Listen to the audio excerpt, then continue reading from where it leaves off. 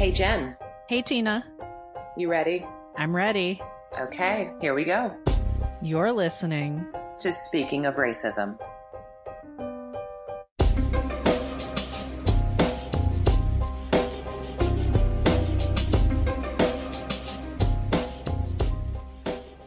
Hey, thanks for tuning in to Speaking of Racism podcast. Now, before we get started on this very timely, very important episode with our friend Jonathan Perkins from Black and Podcast, we wanted to quickly say thank you. Thank you to our listeners. Thank you to our Patreon supporters. And we wanted to invite you to our Patreon community. If you didn't know that Speaking of Racism has a Patreon community, you do now. And when you join the Speaking of Racism Patreon community, you not only get access to unedited podcasts, monthly webinars, and content not available to those in the public, you financially support this platform, this podcast, its growth, and its shaping information as we move forward. We look forward to you joining us and helping us as we grow and expand and move this conversation forward. So Jonathan Spencer Perkins is a public academic, higher education attorney, lecturer, and Black and Podcast co-host. His activism and academic work is rooted in anti-racist allyship and the effects of individual and institutional bias. Jonathan's commentary on current events and social issues has been featured on Al Jazeera, Associated Press, popculture.com, and more. So welcome to the show. Thank you so much. I feel like we could not have a better person to be in conversation with about politics. So Jonathan, let me just be honest. And Jen, let's just jump right in. What do you say? I say yes. Yes. I have been tremendously avoiding public conversations about the presidential election. I recognize that there is both privilege associated with that as well as trauma, right? This is not just because I don't care, and it's not because I have lost hope. It is because I, along with all other Americans who voted differently in November of 2016, that night was devastating.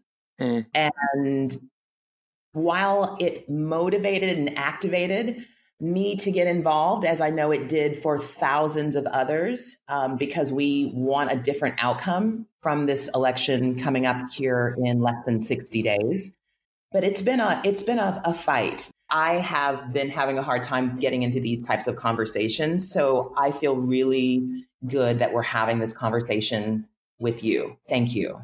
Well, I can absolutely appreciate that. And I thank you for having the conversation with me. You know, you're right that there's a level of, I think, sort of privilege, whatever that term means, and we can talk about that later, that comes along with not talking about politics. I think that there is something to be said about the fact that there is a sort of privilege associated with not talking about politics and not entering into the realm of politics, Tina. But I think on the whole, you know, especially for women, especially for Black and brown people, you know, talking about this president is traumatic just by itself. Thinking about the things that he's said and done and continuing to say and do can be traumatizing for people, you know? And so it just is, you're not used to talking about a president that blatantly, you know, makes fun of people with disabilities or, you know, mocks military members as he just so recently did, or, you know, says when the looting starts, the shooting starts for protesters of the George Floyd murder. So, like, it's not like we're just talking about policy issues, which I would put in that category of like, oh yeah, you're privileged to not have to talk about policy issues. But for people who fit into these groups of historically oppressed demographics that, you know, historically oppressed by white men who are wealthy, that Trump, you know, and Trump just so squarely fits right into that and is like that abuse sort of on steroids. I can't really fault you. So, I mean, you know, I'm happy to sort of, that we have, the three of us, I think, know each other enough that this is sort of a safe space and a brave space, I like to call them, for talking about politics, because this is our real lives. Our real lives could change and be shifted around in a way that is very scary for a lot of people. And so I don't think anyone would fault you for opting out of that as long as you can. But we're getting close to election, so I think it's time to have the talk, right? It is. It definitely is. So now that we've gotten my confession out of the way about how I don't want to have this conversation, let's have this conversation. Here we go. Hey. Every year, for as long as I've been voting, since I think the first election I voted in, and then you guys are whatever, don't call me a child, but I'm young. The first election I voted in, I believe, was Bush v. Kerry in 2004. And so every year they say this is the most important election of our lifetimes, right? That's just like a thing that people use to get people to vote. They said that with Trump because, and I truly think back in 2016, I truly think that that was the case because of all the stuff he was saying and promising to do beforehand. And I remember sitting in my friend's living room with like 6 or 7 of my friends who were all white, and watching the returns come in 2016 and just thinking, I, along with everyone, didn't think that Donald Trump was going to win. But as the returns are getting added and it looked like he was going to, I'm just sort of chuckling to myself because it wasn't that I didn't think he was going to win because he couldn't. It was just because I thought that I knew politics better than I did and people better than I did. But once he started to be clear that he was going to win, I just was sort of chuckling, like, this is wild. Like, this is sort of white folks being, outlandish in this country. And we've seen them do stuff like this before, electing these sort of outlandish figures who say all these horrific things and do all these horrific things. And so it was just sort of a realization that, like, this is going to be really bad under this guy. Since then, we've seen all of the things you could imagine a horrible person do. We could dedicate a whole podcast series on just listing off the things that you've already forgotten that Trump has done. And that's including being impeached recently and albeit not removed from office. And so when I talk about this upcoming election, which is the same incumbent, Donald Trump, running against a pair that I would say is an imperfect pair, as usual, Joe Biden and Kamala Harris. That's always the case with politicians, but a pair that I think is perfectly situated to beat him. All that being said, this is still, and I've never meant this more, this is still the most important election of our lifetimes. And we know that because of the ways that Trump has behaved since he was acquitted from his impeachment. So he's gotten so much worse and so much more outlandish and dangerous that I can only imagine if he's reelected what he would do with sort of carte blanche. He already sort of has carte blanche, free reign. And the only thing that's checking him is the voters. And so if he's reelected with 4 more years to do whatever he wants, I can't even imagine. I will speak for me as one of those folks who is absolutely not thrilled about the Democratic ticket. What is it that those of us who feel this way need to know about why it's still so important for us to vote, regardless of the fact that we are not thrilled and excited about a Biden-Harris ticket? Yeah, it's a good question. So I'm in that group too of people that are not thrilled. I was a big Elizabeth Warren fan. And I think there are a number of vice presidential picks that could have brought a lot to the table. I don't mind Kamala Harris, but her history is one that is difficult for someone like me. Her history as a prosecutor in California is something difficult for someone like me. Unlike a lot of people, I always say that whenever it's a prosecutor, it doesn't have to be. A lot of people, they only really care about this, it seems, because she's also a Black woman, and that makes her mean and angry and, all the other stereotypes. But actually, Amy Klobuchar is another good example of someone who I was like, I don't really, she was a prosecutor in Minneapolis forever and ever and could have prosecuted the cops that, that knelt on George Floyd's neck before they did it. So I don't really mess with her either, but it's interesting because Joe Biden is this sort of person that has been running for president, it seems, ever since I can remember, and is known for gaffes, as the media calls them. He has a history of not treating Anita Hill with the respect and dignity that she deserves when she came to testify before the Senate at Supreme Court Clarence Thomas's confirmation hearing years ago. She was complaining of sexual harassment from Clarence Thomas, and Joe Biden was running that Senate committee. And so he has that to sort of answer for as well. Joe Biden was the author and pusher of the 1994 crime bill, which, as we all know, is, played a vital role in mass incarceration and exacerbating mass incarceration. Joe Biden recently said that bill was the right bill at the right time. He said that in a debate recently. And so that just made my stomach turn, right? Like, I hate to do the lesser of two evils thing, because I think that is a dangerous way to vote.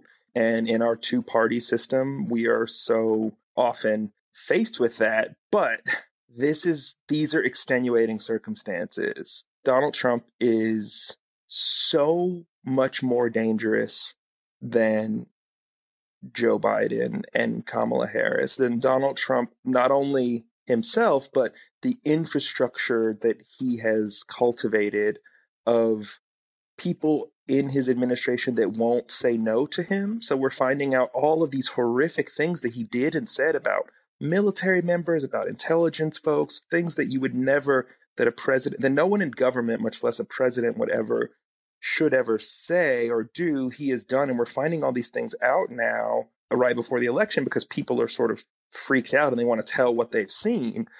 Donald Trump is upending principles and norms that our country has lived by, and doesn't care that he's doing it at all. And so, some of those norms are from things like not doing campaign events on government property or using government money.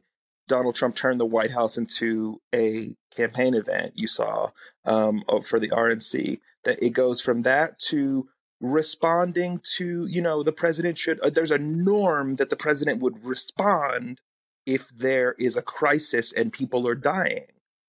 President Trump just didn't do that and isn't really doing that. And so now we're about to hit 200,000 people dead from coronavirus, and Trump still is making fun of Joe Biden for wearing a mask. And so there are these things that aren't illegal that Trump is doing that are just really horrible and deadly that no other president would ever do. And so Trump sort of stands in a league of his own in terms of, we're not even getting into the crimes, right? We're not even getting into the fact that 7 of his campaign advisors are now convicted criminals. We're not getting into the fact that he openly welcomes still interference from other countries and in our election. And so that's something that is, I'm a politics nerd, and unless you're a politics nerd, you might not care about that. But inviting another country, an adversary country, into our system to help determine who is or isn't going to be president is very, very scary. So that is my very long way of saying, Tina, we have to talk about this because it's too important not to. Literally, people will die if we don't. It is really something that this election is going to, it's going to be something that is a game changer for us. And do we have perfect stewards in Joe Biden and Kamala Harris? Absolutely not. No, Joe Biden I'm nowhere close to his biggest fan. And same with Kamala Harris, but it is important enough that I see that, of course, I'm going to try to get as many people to vote for them as possible. And not to be understated, a Black woman vice president with, one heartbeat away from the presidency, when the president she's serving under is a very old white man, the oldest white man to become president is not nothing. And so the future of the party is pretty cool and seems pretty bright in terms of breaking some of these glass ceilings. And that's being done very intentionally. It's intentional that Kamala Harris is a young up and coming politician, because she is. I think they're planning for her to be the sort of future of the party, which, I don't hate. I don't love it, but I don't hate it. You have our attention. I wanted to bring voice to that perspective just because it doesn't get much airtime. The perspective of this two-party system sucks, and I'm not going to love voting for this Democratic ticket, even though I still am. So now that that's out of the way, let's get to maybe some more productive conversations given the moment and times, which is I would love to hear you share a couple of things. Would love to know, how can people look at this presidential campaign through an anti-racist lens? That's the first thing I'd like to ask. And then the second thing is, what would you say to those independents, those people on the fence, and those Republicans who have been watching the past 4 years of this administration and are feeling like this does not represent the party that they want to be a part of? Yeah, I mean, they're great questions, because, this is, in terms of anti-racism, I look at voting as a tool, one of many tools that we can use to bring about our sort of anti-racist policies and ultimately an anti-racist, and racism-free society. So voting, a lot of people think, I think a lot of people think that voting is the biggest thing you can do. And I disagree with that. I think it's about mid-range in terms of how important it is. I think it's more important this year because of who the candidates are, because we have Donald Trump in the White House. But on the whole, Joe Biden's not someone I would be excited about voting for. He's not someone that I am excited about voting for, even with the context, the context that we're in. And so I tell people that, voting and being involved in politics has to be one anti-racist arrow in your quiver. It has to be one tool that you use out of many. And so, I'm going to get as many people to vote for the Democrats as I can, because those people, the Democrats, will create an environment that is more conducive to an anti-racist framework, if that makes sense. So, is Joe Biden racist? Yes. And I'll say that with no qualification, is the system of voting in our country racist? Yes. Is there gerrymandering? Yes. Is there voter suppression? Yes. Do Democrats have to do, and Black people and brown people have to do more and win more to do just as well as Republicans? Republicans would have you think that the country is split 50-50, and that's just not true. There are more of us, people that vote liberal, than there are the other side. And so it's because of this racist way that the system is set up and how racism allows one group to do better than the other one when they shouldn't. That is a sort of testament to where we are. So, can you vote for a 78-year-old white guy who literally wrote the 1994 crime bill and call yourselves anti-racist? I feel like that's a question that I don't get paid enough to answer and don't know an answer to, but I like to think that you can, because not every action that we take along our anti-racism journey is perfect, right? So not everything you do is ideal along the road that's carrying you in the right way of anti-racism, if that makes sense. If everything I do in my life is 100% maxed out in terms of the anti-racism that I'm infusing into it, all my stuff that I do at work, all my hobbies, my own podcast, everything that I tweet, all my friends who talk to me know that they're always going to be hearing about race when they talk to me. I'm at 100% all the time. For voting, it's going to be like 70% this time, right? So like, it is the right direction. It's not taking us the other way. But it is, after all, putting a Black woman in the White House and a a woman of Asian descent in the White House, when that's never happened before. That's something that is groundbreaking, right? And setting the stage for the future of other things that will that have never happened before. But can I call myself anti-racist and vote for Joe Biden? The answer is yes, but I don't feel great about it because there's a lot that comes along with him and his history. And so, Tina, to your question of independents and disaffected Republicans, I think we're seeing a lot of groups crop up all over social media, and we saw a bunch of them during the Democratic National Convention of these sort of disaffected Republicans who are completely distraught with how they've seen what they're seeing happen in their party, and they're willing to go on record and say, I'm voting for Joe Biden. Colin Powell's one of a big name Republican that are there, and there were a bunch of them during the DNC who were coming on to say, hey, other Republicans who are so fed up with this, this outlandish behavior from this president, Joe Biden is someone who at least plays by the rules and at least is a principled person and is caring and has been through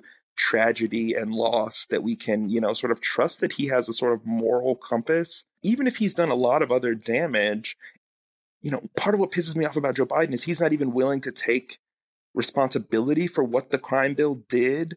Now, he said, like I said, just recently, he said it was the right bill at the right time, for example. So that's one of those things that's like, God, he's still like an old white guy, and I can't even, I can't even get past that. He can't even hear himself, what he's saying, that he would win me over in a better way if he would say, that was a mistake, and I will do everything I can to reverse it when I'm in power, and so. And just really quickly, that's not unheard of, because that is what we saw Clinton do with regards to her and Bill Clinton's responsibility for the crime bill. Absolutely. So it's possible.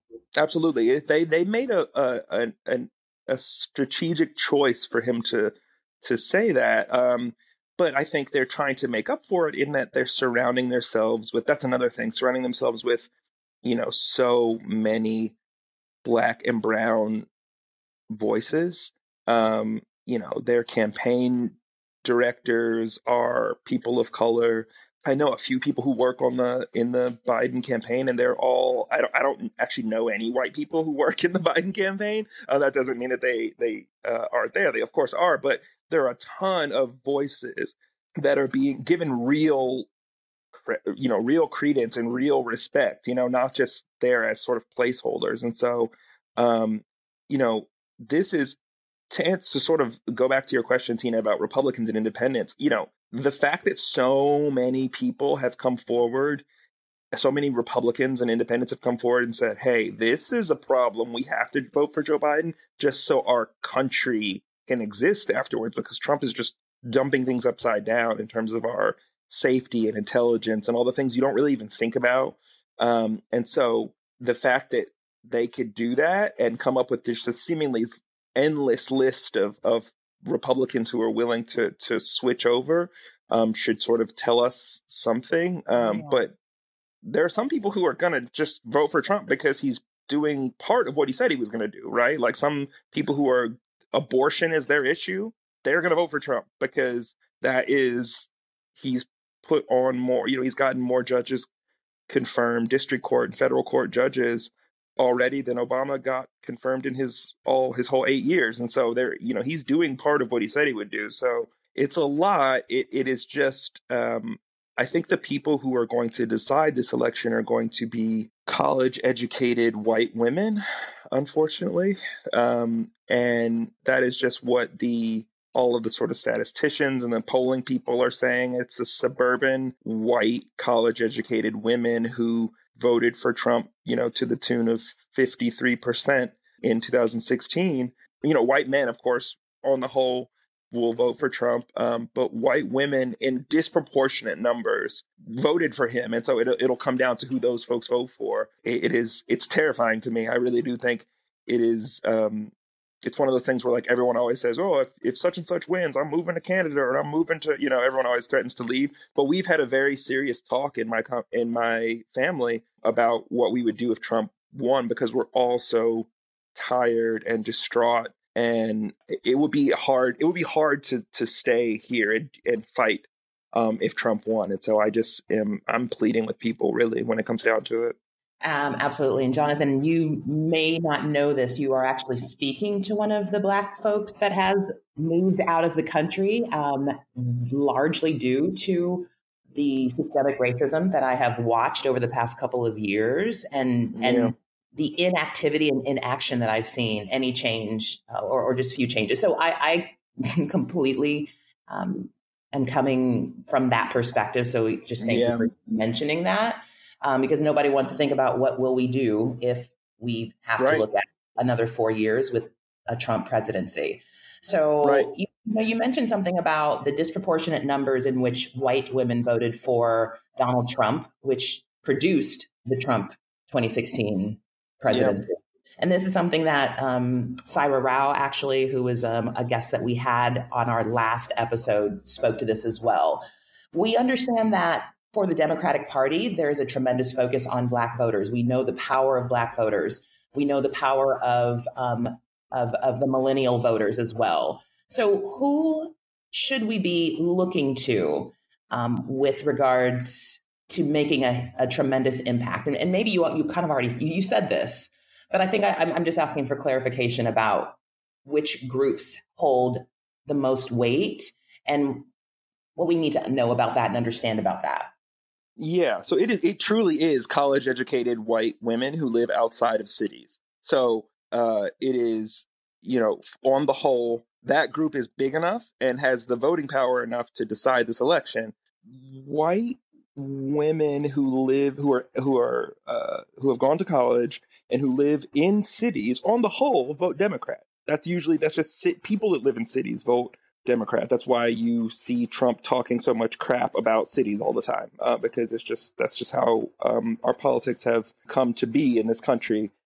White women who in 2016 didn't trust, and I'm putting that in big quotes, didn't trust Hillary Clinton for some reason, putting this huge air quotes around that, meaning white women who fell victim to the patriarchy and sexism against Hillary Clinton, even though they're also women. Those folks and women who are, despite their college education and despite their otherwise intelligence, are racist and fearful of people who are not like them. You hear us always saying that, don't conflate being dumb with being racist, because there are plenty of very smart people who are racist, who are afraid, these women being afraid of their quiet neighborhoods being taken over by gangs and Black and brown people coming in to sell drugs. I'm putting these things in sort of big air quotes because, of course, there's stereotypes they're sort of right out of the 80s and 90s of the sort of war on drugs stereotype, but Trump is sort of tapping into that, and there's a reason he's doing it, because he's just not really good at telegraphing politically. He just says the thing out loud. He says the quiet part. So he's saying, I need these white women in suburbs because that is the group that will decide this election. And I'm just singling out white women in the suburbs with college educations because statistically this is who's important for this election. But you'd be surprised talking to them, these beliefs that they have. Yeah, the fears I just listed are actually palpable fears for a lot of them. And they're steeped in racism and sexism as well. And it is, when I heard so many women saying something about Hillary it just rubs me the wrong way. I just can't trust her. I just can't trust her. And it's like, but you trust Donald Trump? Like, that is the notion that there's even a comparison of who you could trust or not trust compared to, comparing Donald Trump and Hillary Clinton. I don't see how that comparison is even made without sexism existing, and so it's tough though, because those women are the in today's age, they're the ones who are being called out as Karens, as women who are calling the cops on Black people in their neighborhood because they look suspicious. Those are suburban, college educated white women, and so they are. In my mind, this is not an easy, call for them. If everything were left up to, Black women, this would be different, because we know how Black women have voted, and we know that, no offense to you, Jen, but Black women have sense when it comes to politics, and they've shown that over and over and over again, right? And so I'm constantly shocked by how many white people generally, but white women especially, and I'm giving white women the rough deal here because it's so much more surprising to me. Straight white men don't surprise me at all when they do anything outlandish, right? Because we've seen it all. Donald Trump's putting out a proclamation that, trans people can't serve in the military. Sure, why not? Because of course he's a straight white guy who's afraid/hates trans people and has been doing his damnedest to hurt them his whole life. That doesn't surprise us, right? But when a white woman who experiences sexism her whole life and lives in the patriarchy is also very racist, and very sort of self-hating sexist, right? Against women, it's hard to convince those folks, but it is sort of about meeting them where they are. And I found that and as much as I hate to say that about people who I just have called racist, meeting racists where they are, the parallel between women's rights and gender equity, it really does work well when you are trying to illustrate a point to a woman about race and about the damage that policies can do when it comes to racism. And I always am looking for opportunities to use those parallels as an example to convince white women of this. I was just in a conversation the other day on Twitter, because that's where my life is lived now, that I was in a meeting the other day, and it was all Black and brown people in the meeting, and I was talking to someone on Twitter about how it was so freeing and open, that I was in this Zoom room with 5 other Black people, and that's it, talking about UCLA policy, which is where I work. And so she was saying immediately, well, that's just racist, right? And I said, okay, so here we go. This is a good example. Woman I don't know on Twitter, can you imagine a difference in tone and feeling and atmosphere if the one day you went into a boardroom and it was all women in the room? Can you imagine how that meeting might be more effective and efficient and comfortable, and you wouldn't have to get over the weird dynamics of men being gross, sexist men and checking you out and all those weird things that men do that are harmful to women? Can't you imagine it being different if it were all women? And she's like, oh my God, I never thought of that. It's right. So that's why representation matters, right? So this is a good example. So one platform is all about representation and all about inclusivity, and if nothing else, in numbers, right? And one is not about that, and that's Trump. And so he is about, look at his cabinet, look at the photos of every group of people he's surrounded by. It's always old white men. Yep. And so that is a way I've been able to sort of meet those college-educated white women where they are and just at least give them pause, right? I am not banking on white men. I'm not trying to convince white men to vote for Biden because it's too much. There's nowhere I can meet them, and with college-educated white women who, all of the experts are saying this is going to come down to, that you can meet them in their sort of in the sexism plane, and the sexism on that plane. They know and they can imagine a world that would be different without sexism. Is my very long way of saying that, and so I try to use that as a tool as well. But Jen, you want to hop in? And I just have, this is such a big topic, and I am in so many directions on it. Yeah. And it's so deeply troubling to me to see how people have allowed themselves to be manipulated into buying into certain narratives. Yeah. And I would say because it sounds like a lot of what you're saying is you see a glimmer of hope or possibility in the college educated white woman who lives in the suburbs as being somebody that you can appeal to. And I appreciate that. And at the same time, I don't put a lot of hope into that, because what I see is so many people are just tuned out. They don't want to pay attention to what's going on. They don't want to follow the president on Twitter, which is what I say. If you are going to vote for the man, you need to follow him on Twitter and watch what he says, watch how he stokes certain things, watch what he retweets and reshares, and take a look at what's going on here.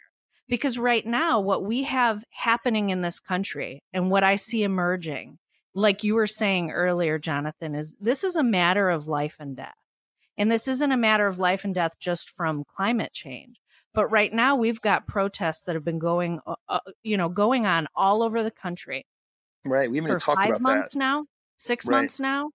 And I have friends all over the country in a number of these protests. And right from the beginning, I started seeing this counter narrative emerging where people are saying, oh, but the protesters, they're rioting, they're looting, they're doing this, they're doing that. And they had all these outlandish stories. And these are people coming to me, coming into my DMs, saying these things. And I'm like, well, wait a second. I have been on the ground. I have tons of people I know on the ground. I've not seen any of what you're talking about. And in the small instances where I've seen things, it's been interesting to see who's actually starting things or doing things. And you're kind of curious, like, are they really from the community that they're protesting? Right. And like, we just had this report come out that shows that 93% of the protests have been peaceful demonstrations. And we're talking peaceful demonstrations all across the country, all across age range, ethnicity, race, like all this variety and unity and movement toward this. And then we're seeing this emergence of the Boogaloo Boys, of right-wing, white supremacist militia groups. All of these things going on. We've got the situation in Kenosha with Rittenhouse and the president being absolutely unwilling to make a stand against this. Like, to me, I'm watching defending this stuff. He defended him. Right. Right. Outright. And then, I mean, I'm watching this stuff and I'm screaming into what feels like a void in terms of trying to figure out, like, how can I even get people to see this or to understand this? And it's interesting because I started listening to that. You were talking about Republicans who are taking a stand against Trump. And I think that's what the Lincoln Project is. Is that correct? That's correct. So the Lincoln Project is a group that was founded in part by George Conway, who is Kellyanne Conway's husband. Kellyanne Conway is one of the top advisors to the president, who actually just left her job. Did you not know they were married? I didn't know he started it. Like, what's that conversation like? He was part of he's part of the Lincoln Project group. And there's a bunch of there's a bunch of current sort of high level Republican sort of operatives like him, who are, I guess, have found some really good producers, and they put out these great, really, really effective ads. Like, they're just, I was just going through their Lincoln Project feed on Twitter the other day, and it's just like, wow, every one of these ads is so good. In that there's just so much horrific content in them that sort of scare you into voting for Trump. But there's all of these groups that are coming up that are saying, like, this guy's dangerous and we're Republicans and we're going to say so. Right. Lincoln was a Republican, that's why we're calling it the Lincoln Project. So sorry, I cut you off. No. So it's been interesting to kind of listen to the perspective of some of these people. I was just listening to their podcast yesterday and pretty blown away by how absolutely unequivocally opposed to Trump's presidency they are. Yeah. And it was hopeful to hear this, because it's like, okay, we've got the former governor of Michigan, Snyder, who came forward to endorse Biden. We've got Colin Powell endorsing Biden and all of these different people endorsing Biden.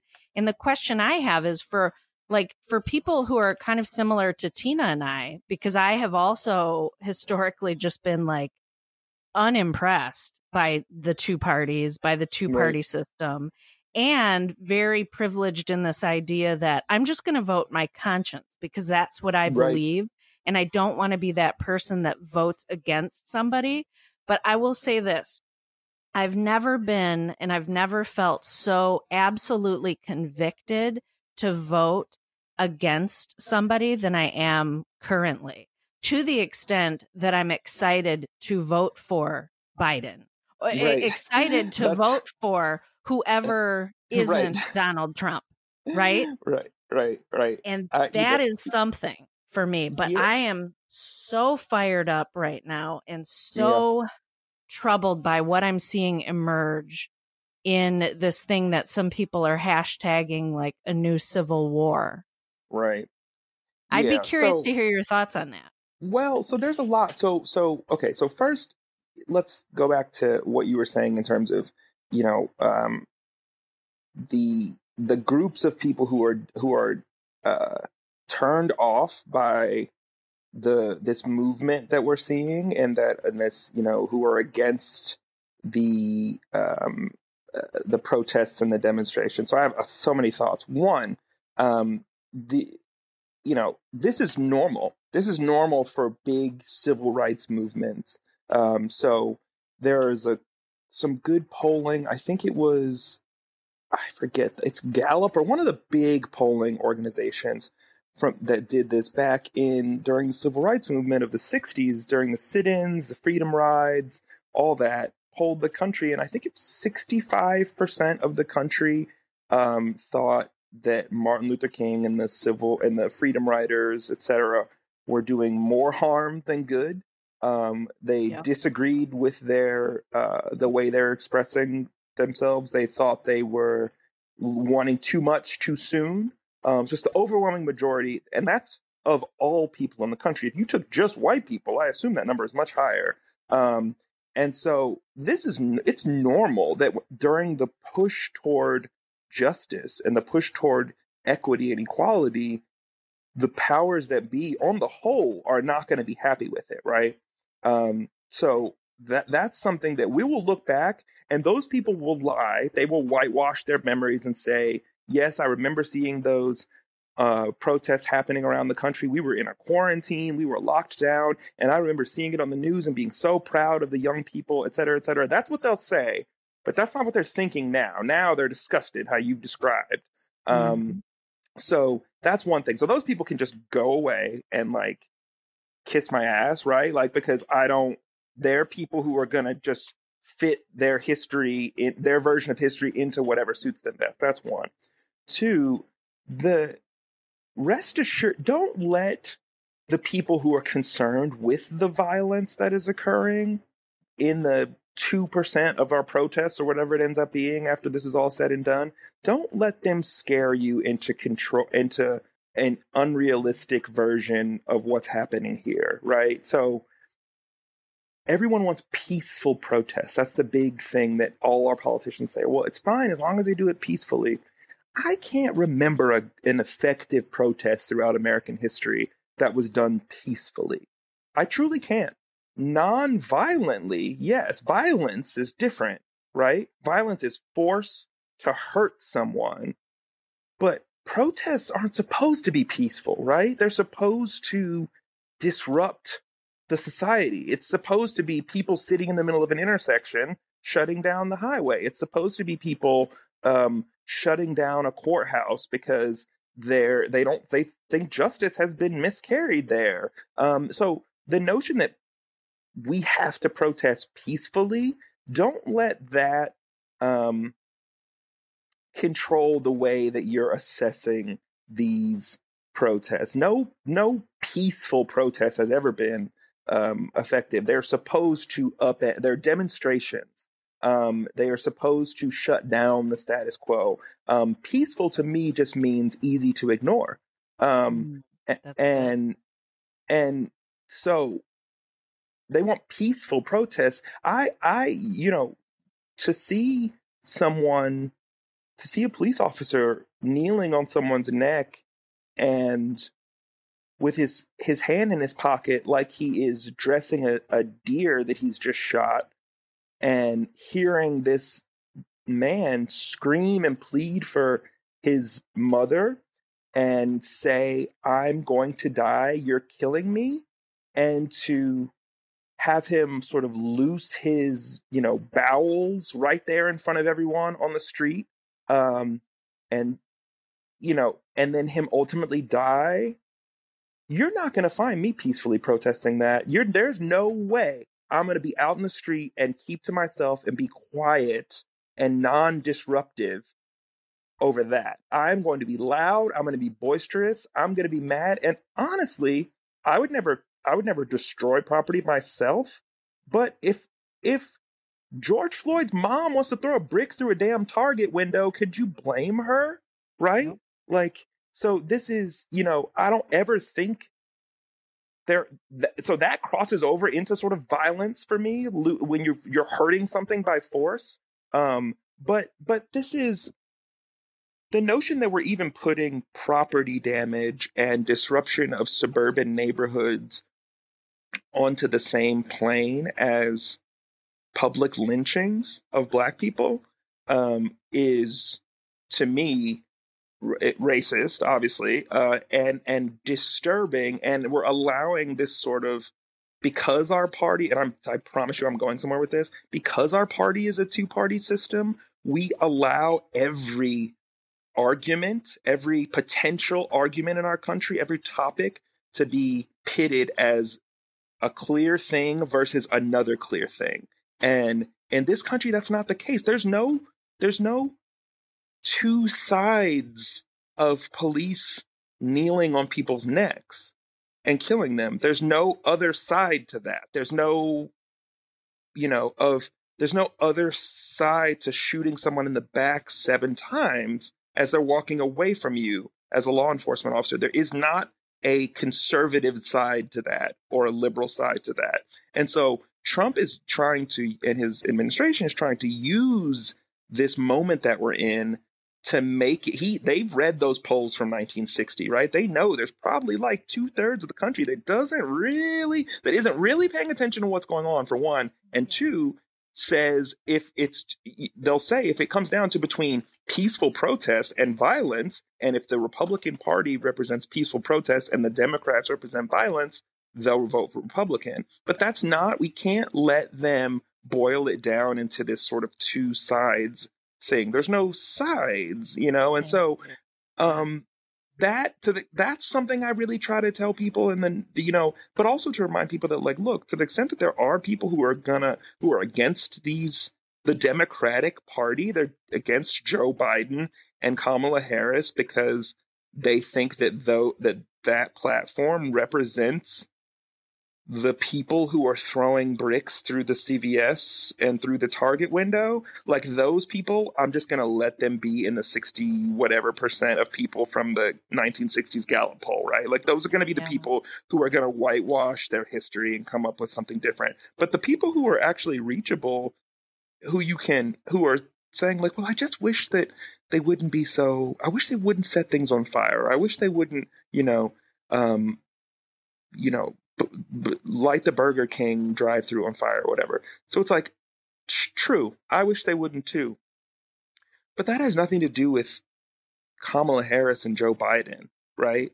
That has to do with people who are angry that justice has not been done. And one party is more willing to listen to those people and hear them out than the other party is. And every survey that I've seen on these current issues has shown that the majority of the American people think that we should listen to these issues, and that police should be reformed, and that money should be spent elsewhere, and that a guy with an automatic rifle and a bulletproof vest shouldn't be who we call to show up at our house when our uncle is having a psychotic break.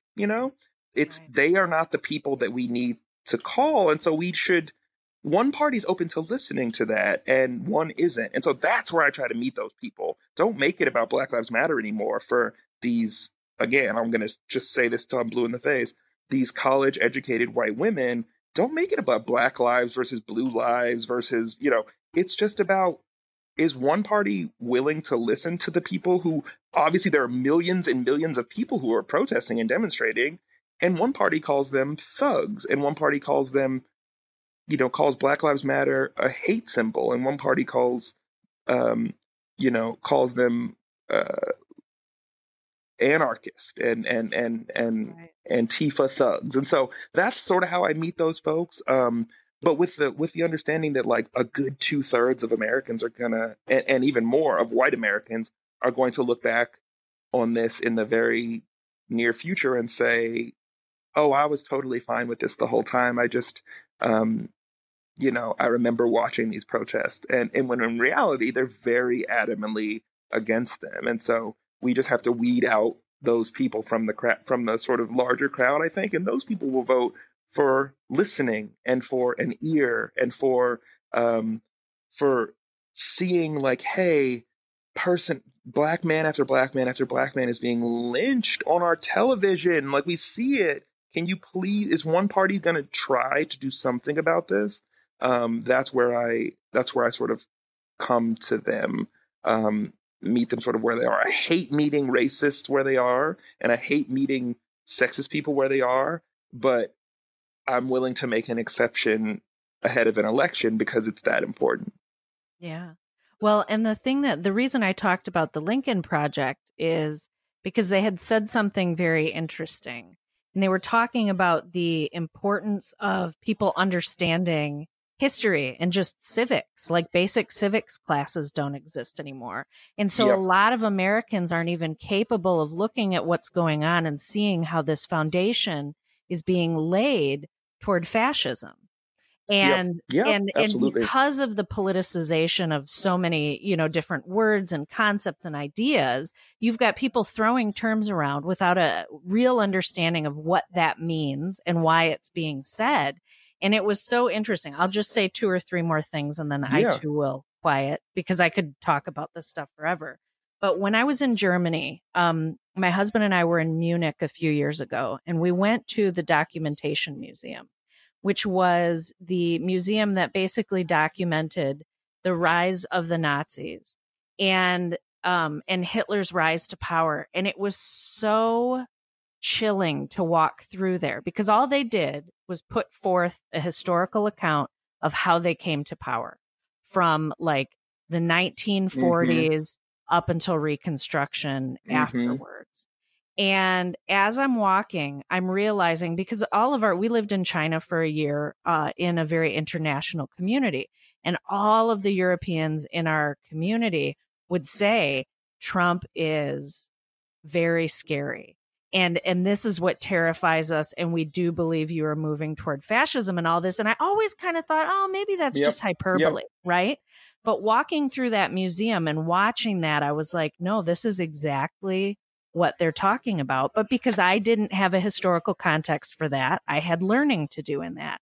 And it was terrifying to realize that. But the other thing with the Lincoln Project that they talked about was, you have a man in office who is not willing to do what he does for the good of anybody but himself. And so if it benefits Donald Trump, if it benefits his campaign, if it benefits his reelection, he will do what he needs to do to get there. And that, like being that kind of third party person for a really long time, I always had this, I'm just so tired of politicians. I'm so tired of their political nature. And now more than ever, I understand how important it is to have somebody who is willing to do what's good to unite a country, and how absolutely deadly it is to have the man in office who is in office. Yeah, I mean, he is following the fascist sort of playbook. It sounds right. Like, it sounds so almost comical, because it's something that like a Twitter troll would yell in all caps, right? Fascist, man. And it's like, no, but like he actually is though. So like the very clear steps up the sort of fascist ladder are just perfectly, Trump's personality is perfectly suited for them. And so I don't think he's some political, brilliant strategist. It just Yeah, right. the steps to fascism are just follow your like most self-centered desires and use the tools of the government to help you follow them. That's pretty much what fascism is, and so we see him doing that. It's like you can stand them up next to each other and just it's a playbook. Another thing worth mentioning, Jen, you reminded me, I was just recently in DC, back when you could still go to places and visit, the National Museum of African American History and Culture that's there, which I believe was established under Obama. It was like one of the things he's most proud of. Going into that museum, they narrate sort of the rise of the Klan and of the sort of far right white supremacist movement following, during Reconstruction. And I'm looking at the, some of the dates on these pictures and some of the photos, and there are just, it's the 50s and 60s, and there are young men who were being indoctrinated so early in the 30s, 40s, 50s, so early. Some of them have to still be alive today, and we're marching with their Klan robes on, and we're totally taken in with this and saw nothing wrong with it, and are just normal white people today, just normal. I had a flashpoint when the Kenosha shooting happened with Kyle Rittenhouse, who was 17. That means he was 8 or 9 when Obama first fell victim to this birther conspiracy at the hands of Donald Trump for the first time. That means he was 12 or 13 when Donald Trump took office. So the notion that this is something that is indoctrinated into sort of a generation of people, and it's terrifying that it's happening right now. It always has happened in our country, but the White House, the president, the leader of our country, the guy who stands in the White House and gives addresses on behalf of our nation, winks at those people. And so it is. So to me, I have like a shudder when I'm in this museum in DC, seeing like, oh my God, look at all these young people that were KKK people. Oh my God, wait, they're still alive today. It's so hard to meet people who are clearly saying racist things or saying sexist things where they are when it comes to politics, and meet them saying like, hey, this is so troubling for me to hear, but I'm meeting you where you are because this is that important. But I really do think it is that important for for this upcoming election, because things are shifting so much. And I, like you said earlier, Jen, this sort of blatant sort of fascism that we're seeing coming from the White House and from the Republican Party, that is a shift that is being indoctrinated in the young Kyle Rittenhouses of the world, of our country. And in the next 10, 15, 20 years will be very, very, very problematic for how we're moving forward as a nation. And we have a chance to sort of nip that in the bud and restore some sort of, at least a semblance of the sort of principles and foundational elements that this country was premised upon. Not to say that they're perfect, because they are not. They are racist, they are sexist, they are all the things that are troubling. But all of that with fascism thrown on top is way, way worse. And our two-party system is doing what it can to address that via this sort of imperfect platform of Biden and Kamala Harris. So that's sort of how I, the big pitch of like, hey, this is this important, but we know it is not what you want, but it's way more important that we do this sort of, make this imperfect selection, to avoid some sort of, some bigger, issues in the future, the sort of very, crumbling of what makes us, which is sort of a weird thing to say. Don't let the perfect be the enemy of the good, as they say. Jonathan, I feel like this has been the conversation that we absolutely needed to have. And I'm really grateful that you have brought so much knowledge and just your insight to some of these real concerns that people have about this upcoming election. So I really appreciate you walking us through your thought process. Oh, it's much appreciated. And likewise, I love talking to you too. And I hardly ever get to talk about politics with people, so I was happy for the invite. Yeah, absolutely. I mean, and like Tina was saying, like this is a struggle for us, but we know right now we are less than 2 months away from the election. And given that we're in the midst of a pandemic, you know, for myself, I have been very easily out of the loop on political goings on. And I have to think that there are a number of people like me who are caught up in life and, you know, like not really sure what's going on, what to do. And maybe they think they're just going to stay home because none of this really matters. But I will say that what you said at the end, Jonathan, really compelled me even more is this idea of it's not even about who are you voting for or against. It's about what are we shaping for this country going forward. And that is becoming so apparent to me. This is a decision for what the future holds in this country. And so we have a look at Donald Trump's America, and we have a choice to make. Yeah, absolutely. I think you're right. I mean, and this is, you know, you're in good company. Most people don't start thinking about presidential elections until right around Labor Day. Just the summer, people are doing their own thing. You know, it might be a little bit different because we're all in lockdown, but now is the time where people are going to start paying attention and really thinking about who they want to vote for. And I think it's on us to be all the more loud and vocal and clear about what we're saying. And it's not, like you said, it's not, it's bigger than this election almost. But this election is important enough to make it, to scare everyone as well. I mean, this is something that, that we're going to think back on and see what we did as a country to either fight against this or allow it again. And for those, you know, for those people whose lives aren't affected by politics, quote unquote, whatever that means. Right.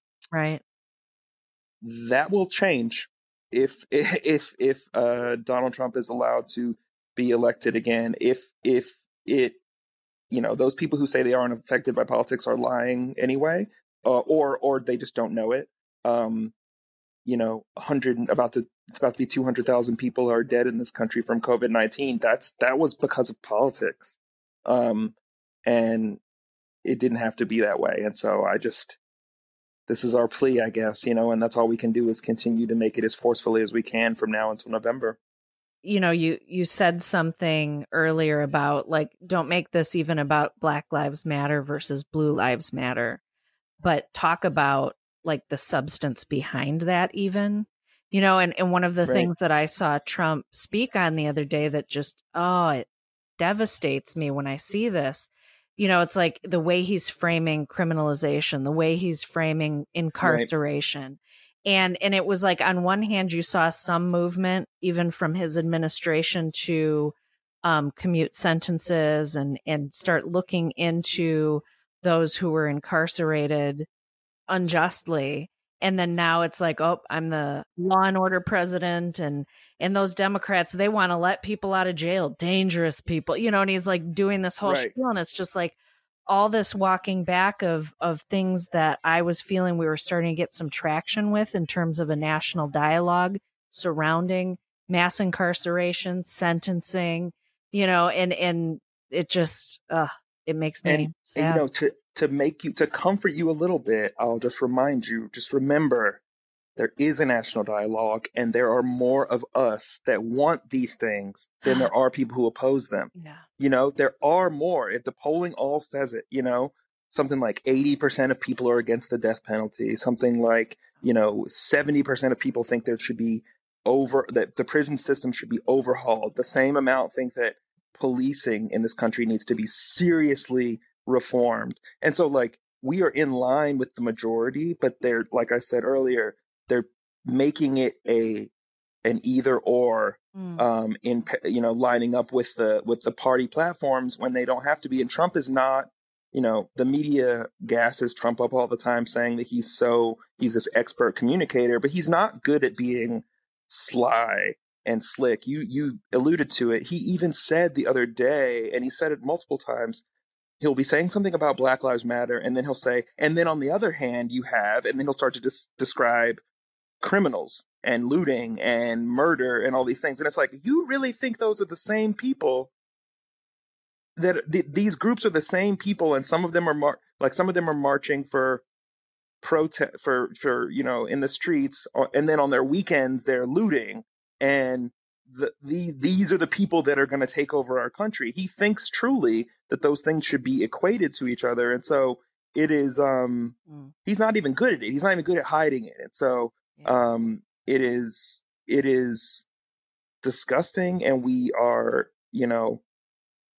he is making a very, very strong racist pitch. And it should tell you something, that if one party is using clear racism, your suburbs will not be calm anymore. The criminals will come in and you won't be safe. Right. That kind of language.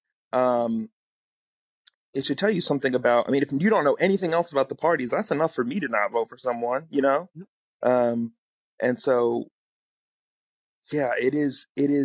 I'm scared just like you are. And I am, when the top cop in the country, the attorney general, says on camera on CNN, no, I do not believe that there's institutional racism or systemic racism in the criminal justice system. I can't, that to me is like, that says it all. Like that, I cannot support that party. In fact, that is, someone with that sentiment is a danger to people who look like me, because he is going to give law enforcement the benefit of the doubt, even if I'm at the other end of, the bullet that gets shot, because he doesn't think racism exists. And so it's never been, we said at the beginning, this is the most important election of our lifetimes. I suspect this will be the most important election in this country's history, regardless of what comes after. Hey, I've got a really quick question. Yeah. I want to ask this in a different way than we've asked it all year. This has been one of the segments of the podcast that we've added this year. Is there a way to find joy with regards to this political process as we are approaching Election Day? Yes. Are you asking me? Can I answer that? Yes. Oh my goodness. Tina. Yes. Tina, we're about to have a Black vice president. A Black woman vice president. Come on now. Okay. She went to HBCU. Isn't she like a AKA, like, like, so this is,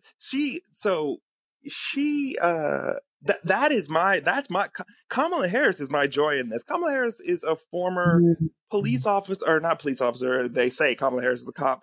She's a district attorney and was the attorney general of California. So like, she was a part of this whole carceral system that I have such a problem with, but she's about to be a heartbeat away from the presidency. And the same way I had a bunch of problems with a lot of the stuff Obama did, having a first Black woman as vice president, and they've overtly said they're setting her up to be the next president as well, it to me brings me a good amount of joy, because this will change the trajectory of our country. I'm cutting to all the little Black girls and brown girls who are watching Kamala Harris on TV and seeing that they'll never know that there was a first Black woman vice president. They'll never know that there was some point when this had never happened before. There will always have been a Black woman vice president for these kids, for these little girls. And that is just, and boys. And so that is, to me, that's where I get my joy from. All policy aside, all the stuff aside that you can discard, because it is what we would want in a perfect candidate, and it is what we would want in someone we could 100% support on a policy level. what this will do to and for the country, having a Black woman with some sense, someone with some sense, finally, in as any Black woman who has risen to this level in her career must have in order to get there. The way that white men very much do not have to get there. See Donald Trump. That'll be amazing. It will absolutely be amazing. So that's where I pull joy out of this. I love that. Thank you. Of course. Well, thank you so much for joining us and coming on to talk about this. Was there anything else you wanted to say before we say goodbye? No, I so appreciate the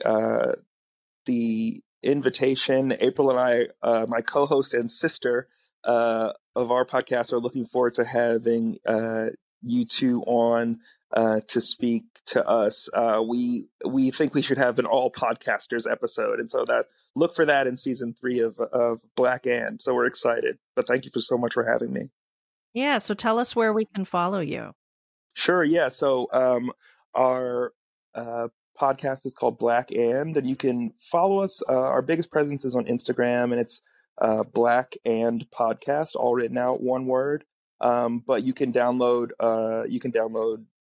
all of our past episodes, which are sort of freestanding evergreen episodes, on Apple Podcasts, Stitcher, Spotify, and it's Black and it's ampersand, the and symbol, all one word. You should be able to find it. But we also have links on our Instagram as well if you can't find it. So yeah, we're excited about season 3.